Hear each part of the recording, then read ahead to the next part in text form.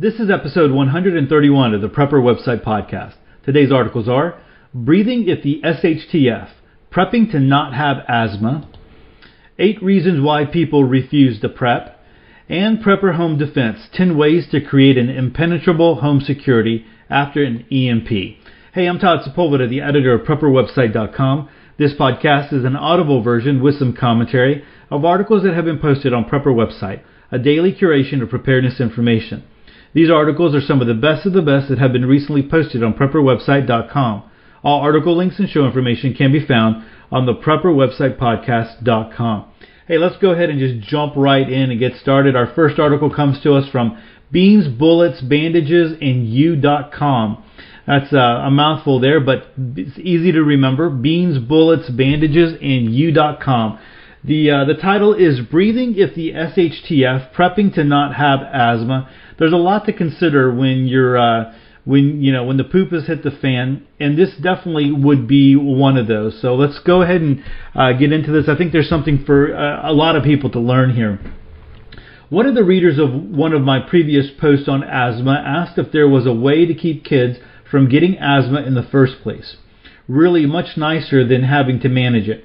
Is there a surefire way? No. Are there some things one can do to reduce the chance of asthma developing? Yes. Are there things one can do to reduce one's own tendency to have asthma attacks after the disease has developed? Also yes. And they're the same things that make its development less likely in the first place. Though I'm not a physician, and these are therefore not to be taken as medical recommendations, I've been keeping up on the research on this topic for years now as a professional interest and have collected some ideas to share. The most common variety of asthma is allergic asthma.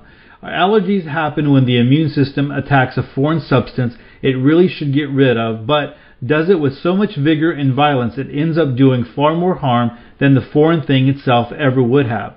It's like seeing a mosquito land on a baby's head and smacking the mosquito with a hammer.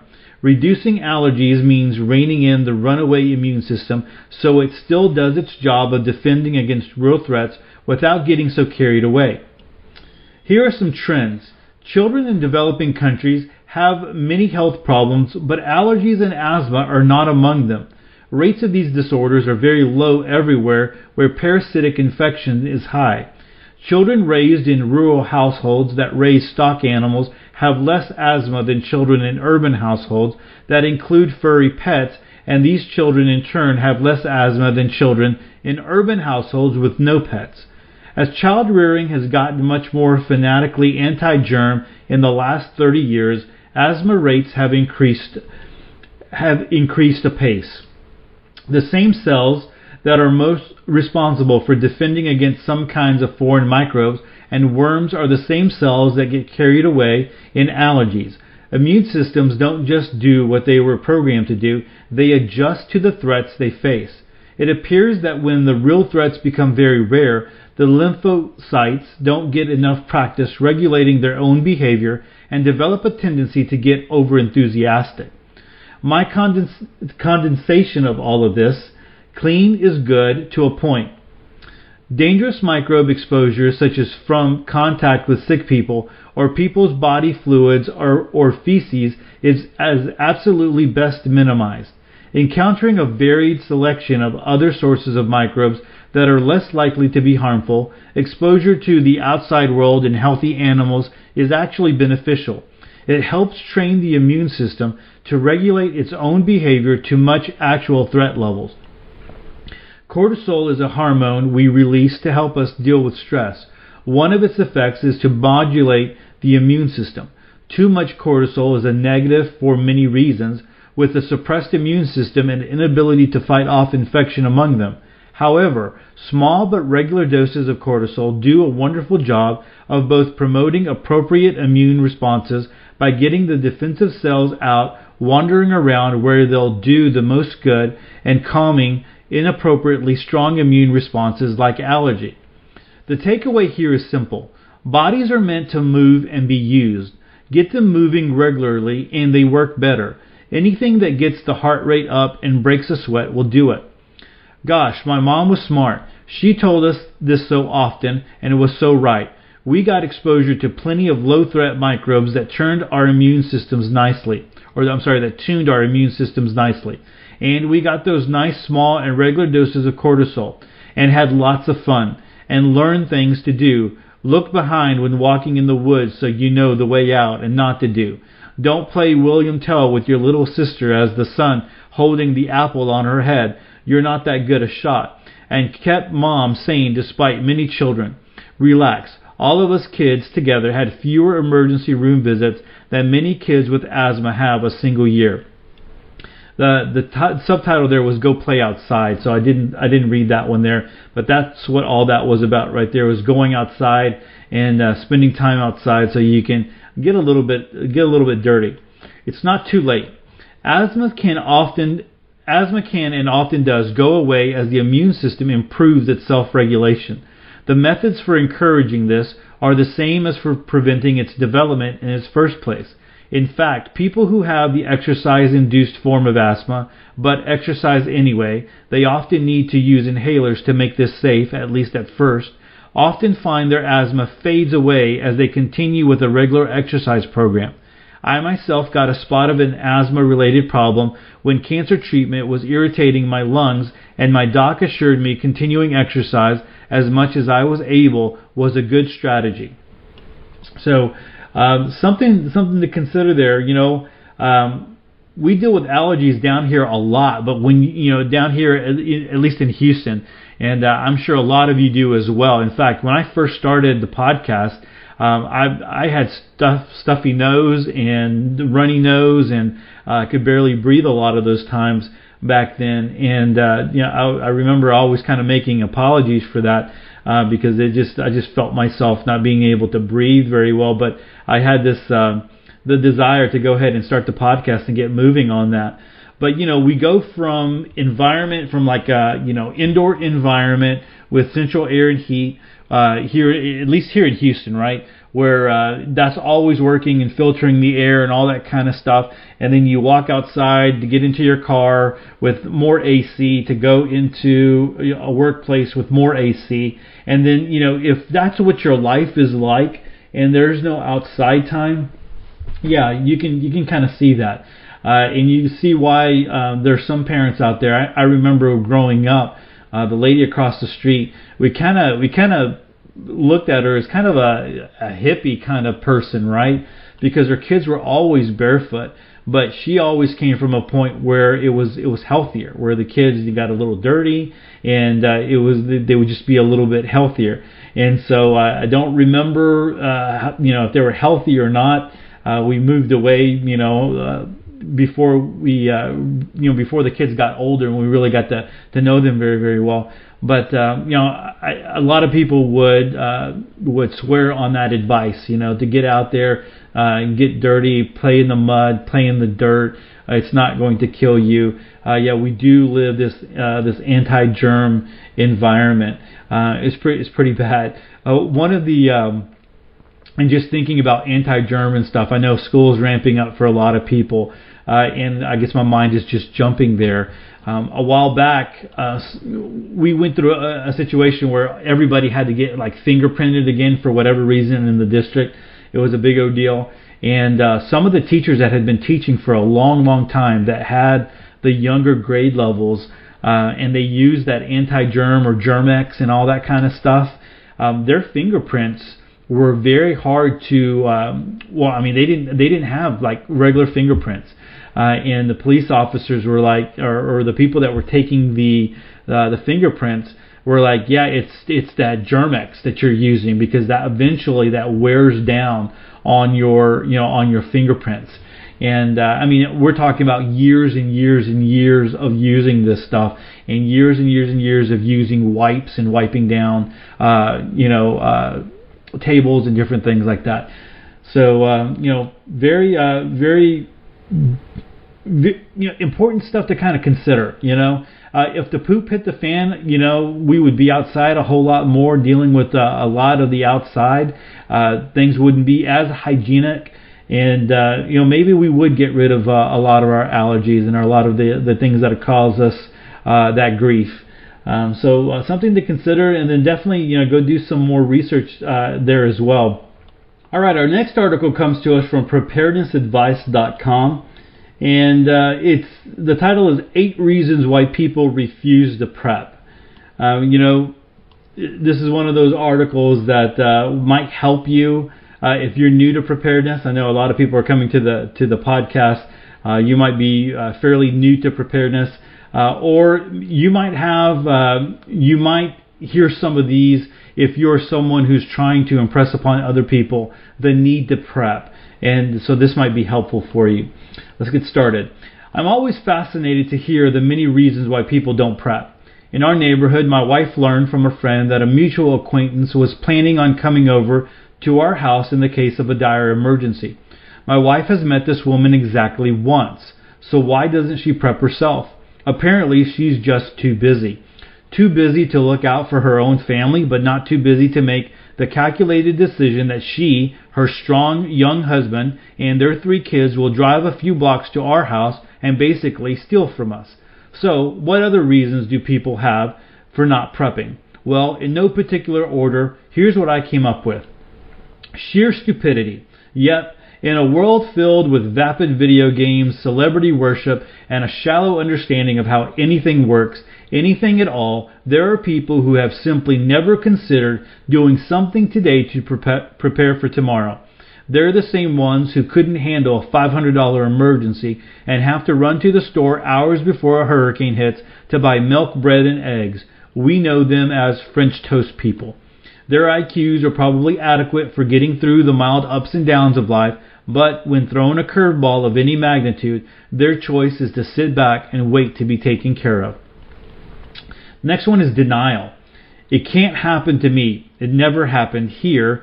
We've all heard their sad refrains and can only pity the people who believe them. If all emergencies came with a 1-month warning, there wouldn't be emergencies, would they?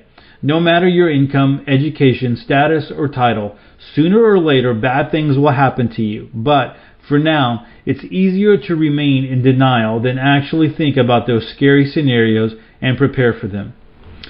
Next one is fear. We know from basic human psychology that when the human brain is confronted with something terrifying, it sends one of 3 signals to the body: freeze, flee, or fight. For Americans who have never had to deal with much out of the ordinary, thinking about a nuclear war and an economic collapse or a geography-changing earthquake causes them to often freeze. Acknowledging potential and possible scenarios like these is too difficult, and they remain frozen in their inaction. People in this category would do well to read Gavin de Becker's bestseller, The Gift of Fear, and understand that very often fear makes us do some pretty smart things, and that includes prepping. Peer pressure. Now here's a weird one, but I've seen it in my wife's family. Back in the days of doomsday preppers, I heard some of them make fun of the preppers depicted in the show, and then laugh at a couple of relatives who had thought of prepping themselves. Those folks backed down as in, well, I guess it's kind of silly, huh? When facing ridicule. Hard to imagine that mature adults with kids, mortgages, jobs, and other responsibilities would back down, but they did. Procrastination. I've heard it said that Tiawaki has a date. You just don't know what it is yet. That dire medical diagnosis, news of a loved one's death, the loss of a job, a Category 5 hurricane, the storm of the century, they will all happen at some point. We just don't have the ability to peer into the future to know exactly what will happen and when. So most people procrastinate. They're busy, money is short, the spouse isn't on board, or maybe they just aren't all that worried. But for whatever reason, they don't prep because they'd rather put it off for another month, another year. Normalcy bias. Normalcy bias differs a bit from denial because denial is a conscious choice. Normalcy bias is a little trick our brains play on us. It's a survival mechanism that causes us to believe that everything will be okay. The survival mom writes about witnessing a tragic traffic accident and, to her eyes, seeing a scarecrow fly through the air. In fact, that scarecrow was a human being who had been jettisoned from the car's window, but her brain insisted it's a scarecrow. Humans don't fly, silly. Our brains, for survival and normalcy bias, is one way it prepares us for the most traumatic life events. So, for those who insist that really, really bad things will never happen may just be suffering from normalcy bias. A sense of superiority. If you're above average intelligence, wealth, and overall superiority naturally places you in a lofty position high above the riffraff, then you probably also scoff at the idea of stocking up on cans of beans. After all, you know best, and those dumb cops on Doomsday Preppers are just a bunch of redneck hillbillies. What could they possibly know that you don't, right? I know people with this attitude, and maybe you do too. It seems to be a combination of arrogance and denial, a dangerous blending of two potentially lethal beliefs. You quickly learn to not even try to reason with these people. After all, if you had their bank balance and degree from a fancy university, you too would realize your own invincibility. You poor sap. Life's overwhelming burdens. I don't have much patience with people in the previous category, but this one, well, I've been there. Burdened down with a stressful job, behind in paying taxes, rowdy and loud kids, a wife always behind in household chores, while trying to keep a smile on her face. Sometimes life just seems to keep you under its heavy boot, and the last thing you need to hear is, hey, you'd better start prepping for the end of the world, man. Where will the money come from? Where will I get the time when I'm already working 50 hours a week, plus some weekends? On top of everything else, the last thing I need to start worrying about an economic collapse, a civil war, nuclear bombs going off. I just want to take a nap and maybe escape for a while in front of the TV. I understand and I sympathize. I really do. In the past 9 years, my wife and I have gone through some of these mindsets or excuses, depending on your point of view. A lot of preppers do, but since we understand the need to be ready for when the S really hits the fan, we eventually get back on our prepper feet and keep going, a little at a time. With others, though, I don't nag or even talk anymore about prepping. I don't want my friends to start avoiding me, and in the case of coworkers and family members, I need to maintain a positive relationship with them. They know where to find me when they change their mindset about being prepared. Have I covered all the reasons people avoid prepping, or have I missed one? There's 5 responses there in the comment section. What I have found is that when you have a relationship with people and they get to know you for who you are, and they get to understand what type of person you are, then you can use that as a strength to be able to bounce off of preparedness. I openly, when I was on the campus, I openly talked about preparedness. All the teachers knew that I was a prepper. I didn't hold anything back. Even when things were going on, things were, China, the economy, blah, blah, blah, I would bring those up. There was teachers who did not want to hear that. They outright said, I don't want to hear that. I don't want to hear that. There was other teachers, I got other people thinking about, how much food, like we would start talking and they would listen, and I would just come out and like, hey, if you couldn't go to the store, how long could you feed your family with what you have in your pantry? What could you do? And there's some people like, Todd, you're right. I would have 1 meal or maybe 2 meals. Others are like, Todd, I have enough that I could scrape by for a couple of weeks. I'm really good at cooking from scratch, and I have a lot of the basics, and so I can cook things up, and so you would hear those kinds of things. You would hear people who talk about, well, I've got camping supplies and I've got, those kinds of things, and all that kind of stuff would come up, but it came from the ability or from the understanding, because I had a relationship with them, and that really, really helped out. There were some people who thought I was a kook, who didn't really care, but then there was other times where they would come to me. Some of the same people would their husbands would see something on television that would spark something, maybe even when Doomsday Preppers was on or whatever, and so the teacher would mention, hey, yeah, my assistant principal is a prepper, he even has a website or whatever, and they'd go search it out, and then the husband would wind up saying, you know what, this kind of makes some sense, or yeah, they are kooks or whatever, and then that would spawn other conversations as well. I think one of the things that helped my family. I still remember the time when this was all starting for me, and my wife at first thought it was a big fad, So he was like, "Hey, it's one of those fads Todd's going through. It'll end pretty soon." And but it kept going. And at one point, she said, "Hey, aren't you becoming a little fanatical?" I remember I was in the living room. I was walking to the bedroom. She said, "Aren't you becoming a little fanatical about this?" And then we've been married for a while, and I said, "Kate, think back now. How do you know? Can you ever point to any time in my life that I have been fanatical about anything other than faith, other than my faith in Jesus Christ? Is there anything else that I have ever been fanatical about, or do you believe I believe this?" And that kind of got her thinking. And so it was, that kind of got her, to, okay, maybe there is, that's right. Todd isn't that kind of fanatical kind of person that jumps from one thing to the next. So that kind of, helped a little bit. And then the other thing that really, really helped out is one summer we were both off. We watched this show, and I've talked about it before here, After Armageddon. And it was a Discovery Channel. I believe it was a Discovery Channel. You can go to YouTube. I've linked to it before in some of the show notes of some of the episodes, podcasts. But you can just go to YouTube and search for it, and you'll find it. But it's called After Armageddon, and it's a Discovery Channel, docudrama. And there's a couple of guys, and they're popular guys. I can't even remember all of them. I think Chris Martenson is in one of those.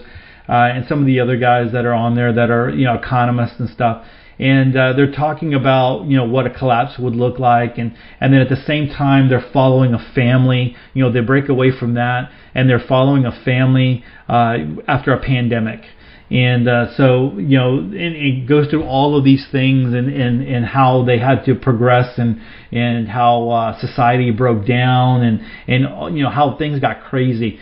And that kind of got her thinking, and that's when she finally said, "Okay, hey, maybe we should look at water, because water was one of the things in that docudrama in After Armageddon that they were talking about that you needed to make sure that you had." And she goes, "Okay, maybe we should, buy a big 55-gallon drum to have some to water, and so that we can store water." And so it kind of went from there. And then I got my kids really on board. I mean, we always kind of did the cool knives and all that kind of stuff was all right, but I really got them kind of thinking when we, what was it? National Geographic came out with American Blackout, and I had done a review for National Geographic and posted it on the website. But I told them all that they were going to watch this. So it was going to be a family show. We're going to sit down and watch it. I don't care if you cry and whine and all that kind of stuff. So everyone sat around and watched it, and it grabbed their attention because people were it was breakdown and stuff, and so they were paying attention to it. My son was following on Twitter. My oldest son was following on Twitter. He's like, "Wow, there's a lot of people." I mean, this Twitter. The hashtag American Blackout or whatever it was, was just bouncing. It was just going because there's a lot of people on there and commenting and stuff. And so that really helped out as well. If you can get someone to read a book, that would really push them over the edge. But if someone is interested in like fiction and stuff, and they're like, "Hey, what's a good book?" Hey, maybe you should read like Lights Out, right? Or 1 Second After. That will really open up someone's eyes. Maybe start out with something, like a Last Babylon or something like that, just a little bit easier to take. But or some of Mark Goodwin's books, if they're coming from like a religious standpoint, that would be really good to start off with. But that would always be helpful as well. And then always just bringing up. I'm going really long on this one. The articles are short, so that's I feel comfortable going a little bit longer on this, and hopefully maybe this will help someone. But it's always helpful in talking about, for instance, in my new position, I'm not comfortable yet with. I've been there for a while, but I'm not comfortable yet talking about preparedness. People, if they Googled me, they would find my websites. They would find it very, very easy. But I'm not comfortable yet just outright talking about it. But we had a while back, a couple of weeks back, we were, maybe it's been a couple of months now, we were predicted to have a pretty bad storm come our way. And so they were saying, yeah, about a little over a year ago, we had a bad storm that flooded our area and the school district. I mean, some of our school district facilities got flooded out and stuff like that. So that's kind of really fresh on everybody's mind, because we were out of school for about 3 or 4 days, actually longer than that. I think a whole week, because there was so much water in the area and people couldn't get through. So anyway, this storm was supposed to be a slow moving and dump a lot of rain. And so in talking with some of the people in the office, I was like, hey, there's that storm that's coming, and it might be dumping a lot of rain. You might not be able to make it out to the store. Make sure you have some supplies. Make sure you have some flashlights and stuff like that. And so, yeah, some of my coworkers like, what, that's a great idea, Todd. We are going to go. And so, they let me know that they went out and they got some fresh batteries for their flashlight, and they got some water for their some extra water bottles and things like that. And that's a start, right? That's a start of getting people to think about those kinds of things. If a hurricane, winds up in the Gulf, and it looks like it's coming, Houston, Galveston and Houston, I'm going to be talking about hurricanes and say, hey, guys, make sure we got something in the Gulf and it looks like it might be coming this way. You might want to go stock up on supplies before they really say it's coming our way, and then the store shelves are empty, because we have experienced that before here in Houston, where we've had stores get wiped out really, really quickly. With millions of people here in the Houston area, and that doesn't last. What's on the grocery store shelves doesn't last very long. And so being able to say something like, hey, and giving them these things, make sure you stock up on some food and some water. Make sure you have some flashlights. Maybe you have some candles. Maybe you need to go fill up your gas tank in your car, and maybe you can tell your husband to buy an inverter where you can connect it to your car battery, and you could run your refrigerator maybe for an hour. If you lose power, you can run your freezer or you can run your refrigerator for an hour or two. That way you don't lose everything.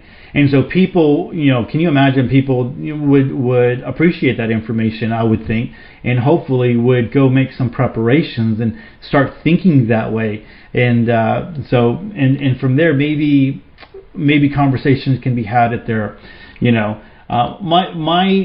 a lot of preppers have the, hey, I'm going to stay silent. I'm not going to talk about preparedness.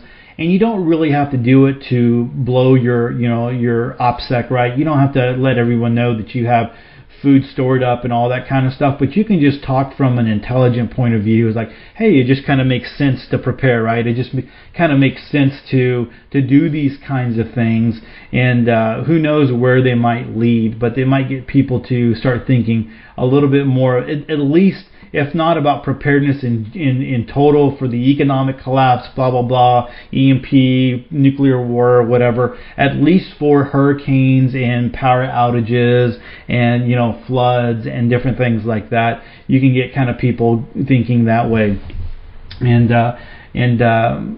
hopefully help some people out. So 8 reasons why people refuse to prep over at preparednessadvice.com. Go check that out. There's some links in the article that you'll want to check out. Next article comes to us. So the next article comes to us from ReadyNutrition.com. The title is Prepper Home Defense 10 Ways to Create an Impenetrable Home Security After an EMP. All right, what I want to talk about more is home security and not so much the EMP aspect of it. Because I think that if we are in a slow spiral down, and recently I wrote an article or put an article together about Venezuela, and if you haven't, you didn't get a chance to see that over at prepperwebsite.com. It's heart wrenching, some of the things that are going on over there, and I think I've talked about it. I can't remember now. I'll link to it in the show notes. Have it over at Ed That Matters, but. There's so many things that are the signs in Venezuela was like it was this slow thing that was going on, and at one point it was okay, feminine hygiene products weren't there, and then diapers weren't there, and then toilet paper wasn't there, and then all of a sudden it's like, there's bands of motorcycle gangs are attacking a truck just to get some sugar off of it, right? And should not be happening, because Venezuela is a modern day country. It's a tropical climate. It shouldn't be there. But anyway, so I think that if we are in that slow economic decline where the middle class is shrinking, the rich are getting richer, the poor are getting poorer, I think that we're going to see an increase in crime. And to be honest with you, in my part of town, we have seen that. People will say, oh, well, it's just the internet, and it's Facebook, and you can, people can report on it so much faster nowadays.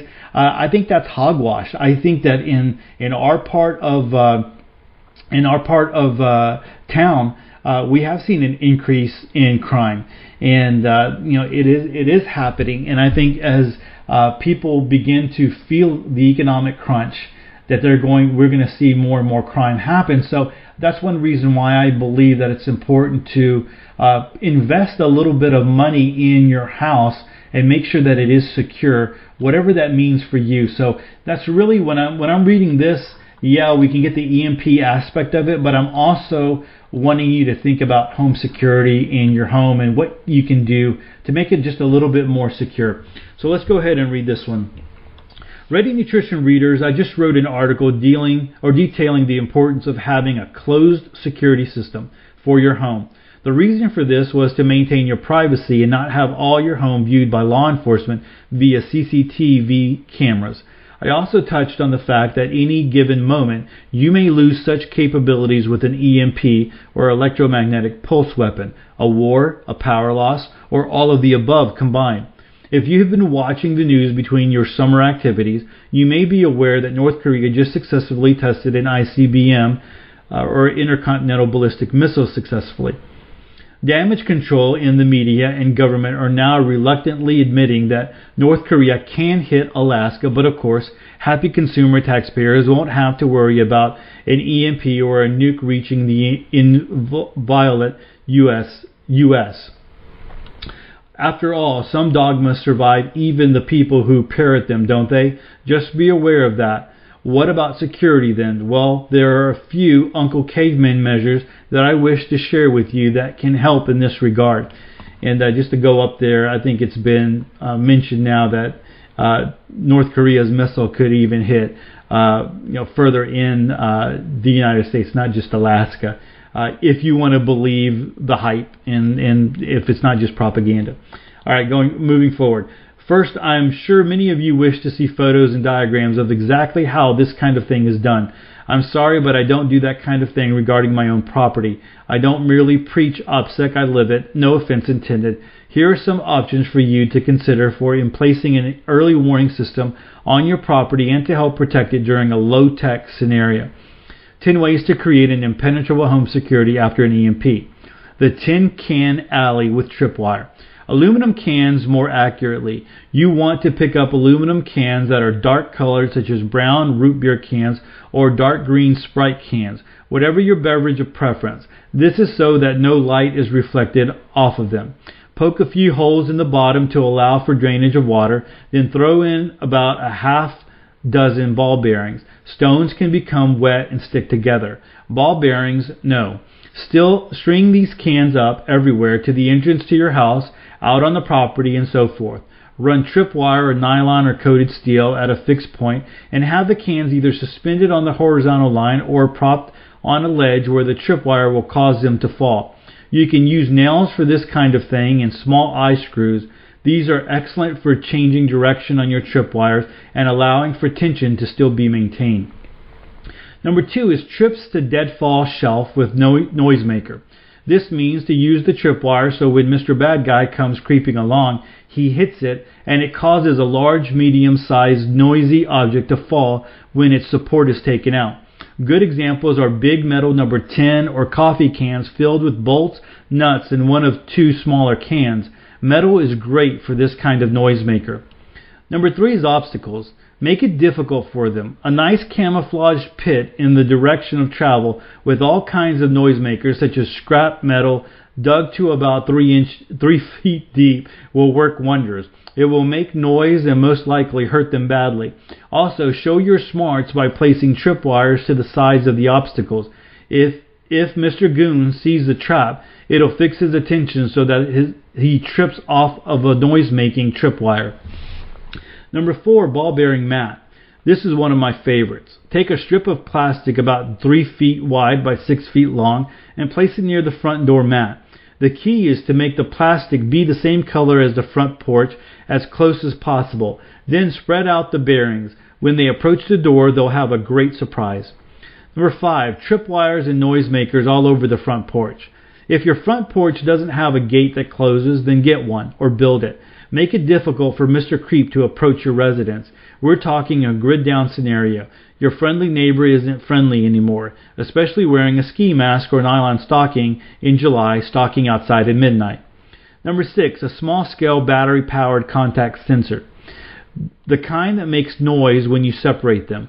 Cheap and easy to set up on windows and areas of access. The EMP will probably not have much of an effect on them since their circuitry is more primitive. Number 7, door braces and window locks. An ounce of prevention is worth a pound of cure. Make sure your entrance are locked and braced for an intruder. Number 8, capability to switch floodlights to a battery box. This will really make them S their pants when the S hits the fan and they come calling. This will take a little bit of doing, but there are plug panels that can connect to a car battery that you can power a floodlight on. Imagine how happy Mr. Creepy will feel when your night vision devices, the ones you bought doubles of and stuck in a Faraday cage as JJ asked you to, work, and then you see him and hit the flood on. Finally, there he is. Watch your lanes and empty your mags. Sorry. Number 9, pre-position all points of engagement with firearms. That's right. When Mr. Boogeyman is creeping around, everyone in the family needs an assigned place to be able to give him the lead when the time is right. Number 10, active patrols. What? Did you think you were all going to sleep the entire night? Think again. One of the family needs to actively patrol for an amount during the nighttime divisible by the family members able to patrol. 8 hours of darkness with 4 family members able to pull the patrol. Each has a 2-hour shift, plain and simple. If it's mom and dad and the 2 kids, well, guess what? 4 hours for mom and 4 hours for dad. It's not negotiable. There must be a secure element in a fixed location to watch the whole house and or actively patrolling on foot. These are the arrangements to follow when the camera, sensors, and robot bodyguard break down due to the EMP. Always rely on low tech to begin with, and the punchline is this.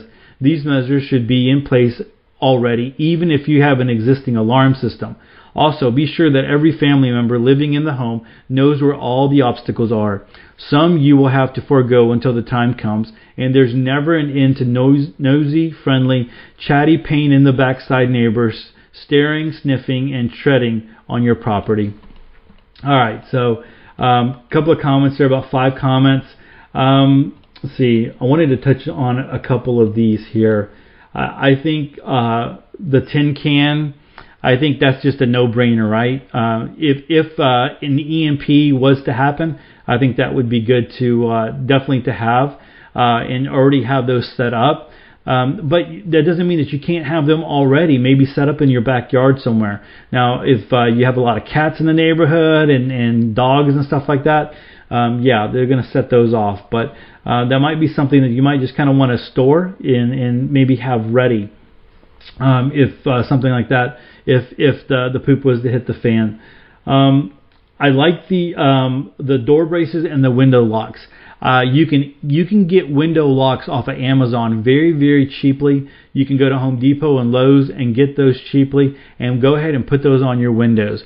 It just makes sense to go ahead and do that, and to protect your home. It just gives you an added benefit there, because if someone breaks the window and just pops that latch, it's not going to open, and they're going to have to get through all that, the broken glass and stuff like that, and they're going to have to try to figure out why the window's not opening, and spend more time probably than they really want to on trying to figure all that out. Door braces, I think, are very helpful. You want to definitely secure your door. You hear all the things about your deadbolt lock, and make sure that you have screws, really long screws that go into the frame, or go beyond just the frame, right? That can hit some wood and be a little bit more secure there. I like the ideas of the floodlights. You should have those automatic sensors now that automatically come on. I think those are very, very helpful. And those, they're easy to install, and you can put those in place right now. So I think those are big benefit now. And if you can do what JJ is talking about here and rig up a battery light to it when things hit the fan, then that would be a benefit too. Now, for instance, in my neighborhood, he's talking more along the lines of like a homestead or retreat. In my neighborhood, if it was an EMP and all the lights were out, but my light was working in the middle of the night because it was a sensor, there's always cats and people walking by and stuff like that. I might not want that, right? So I might not want that ability to do that. So you got to kind of think about that. Like the idea of pre-positioning firearms, just to where they're readily available and you know where they are, and everyone understands gun safety and firearm safety and all that kind of stuff. But that might be something that's really, really important. Active patrols. Man, I hate to think about that, but that's one reason why, just a family of 4, you want to make sure that it's, you have more people in your group. I mean, the more that you can draw from.